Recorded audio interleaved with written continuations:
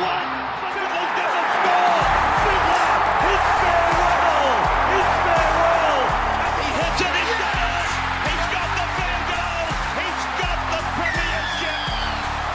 He has gone from, as I said, a captain to a legend, and probably rugby league immortality. That's not a try. That's a miracle. Welcome back to 24 Hours in Rugby League. Now, I will just put it out there. I am recording this one on Thursday night, just before kickoff in the Dragons-Broncos game. I've tipped the Broncos for an upset in this one, so we'll see how good that tip is when you're listening to this. Now, obviously, I will do all the news that's led up to this. So if there are any injuries or anything in that game, I will talk about them on the podcast tomorrow. Obviously, this morning we dropped a fantastic podcast. Clarkey joined me once again. We've gone through our best Bulldogs 17 of the NRL era, so from 1998 to the modern day. A cracking team there, some of the all-star talents that we've ever seen from the Canterbury Bulldogs. The news at the moment, I'll go through some State of Origin stuff to kick off. Obviously, Peter V'landys, he's made a statement out to Big Tino and Payne Haas that it isn't a UFC fight or whatever the hell he wants. He doesn't want any stinks in this game, and I'm tipping you probably won't see it, to be honest with you. I think at the moment, you just cannot afford to have guys sent off the field, and as much as we love that about State of Origin,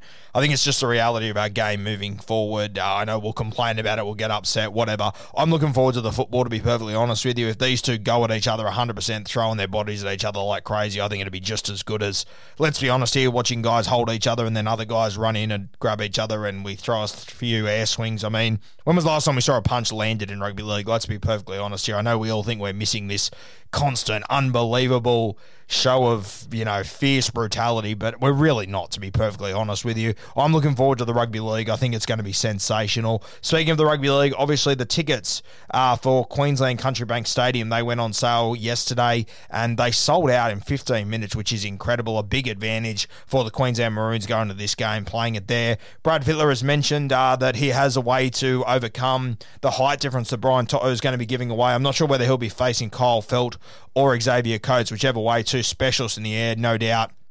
It's a big reason why Queensland have gone for these two guys. I would imagine you'd see Tommy Turbo slide out there, but you're still going to have Brian To'o out there. I imagine there'd be a mix and change quite often during this game, but if Queensland do manage to put the right kick in at the right time, it could be trouble for Brian To'o. We've seen it's the one time that he's shown that he can struggle in the air, obviously. We've also got to keep an eye on AJ Brimson, a guy that I've spoken about a lot leading into the preseason, leading into this Origin series. He would have been my number 14 every day of the week. It looks like he more than likely will be, but there is an injury cloud over his head still, so we're not sure if he's going to be able to play game one realistically. If he's not there, I just think that would be a massive loss for this side, no doubt about it whatsoever there. Without him, it's really going to hurt them. So fingers crossed he is able to play. I think it would be a big loss to Queensland if it wasn't. I think it would be a big loss in general for this game. I think that'll be massive. Back to NRL news. The Sharks have denied they're pursuing the signature of Dale Finucane, which I think is very interesting. I think if you're able to try and get this guy, you definitely should be. He's a premier player in our game. Probably unlucky not to be playing Origin. Obviously had a few injuries to kick off the season, but Dale Finucane, I've always been a big fan of him. Anyone that is made skipper of the Melbourne Storm, I mean, it's hard to pull them out of the realms of being a great player, isn't it? Still on the Cronulla Sharks, and we're hearing the reports are that 3 guys have been told they're free to leave whenever they want. Potentially could be this year, so keep an eye on this situation. It is Aaron Woods, Josh Dugan, and of course Shaun Johnson. So Shaun Johnson, not many halfbacks getting around in this competition. We've heard the Canberra Raiders are a team that could potentially look after his signature.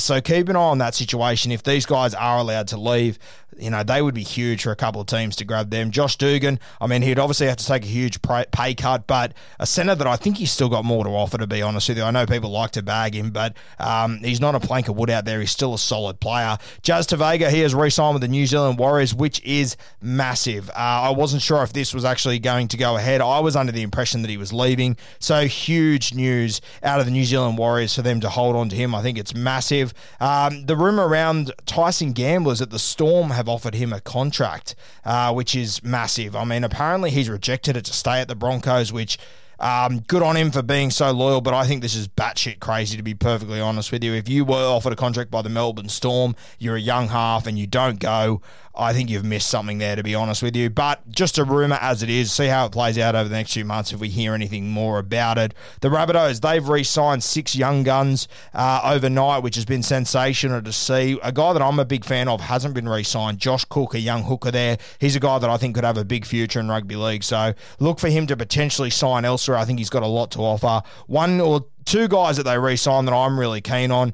One is Davey Moali. He's been playing a lot of SG ball this year. Just a big body, sort of in that Payne Haas sort of mould. Came out of Waverley College. A very talented footballer. Keep an eye on him over the next few years. But the one that they signed up that I'm most excited for, I think I mentioned him the other day, is Blake Taaffe.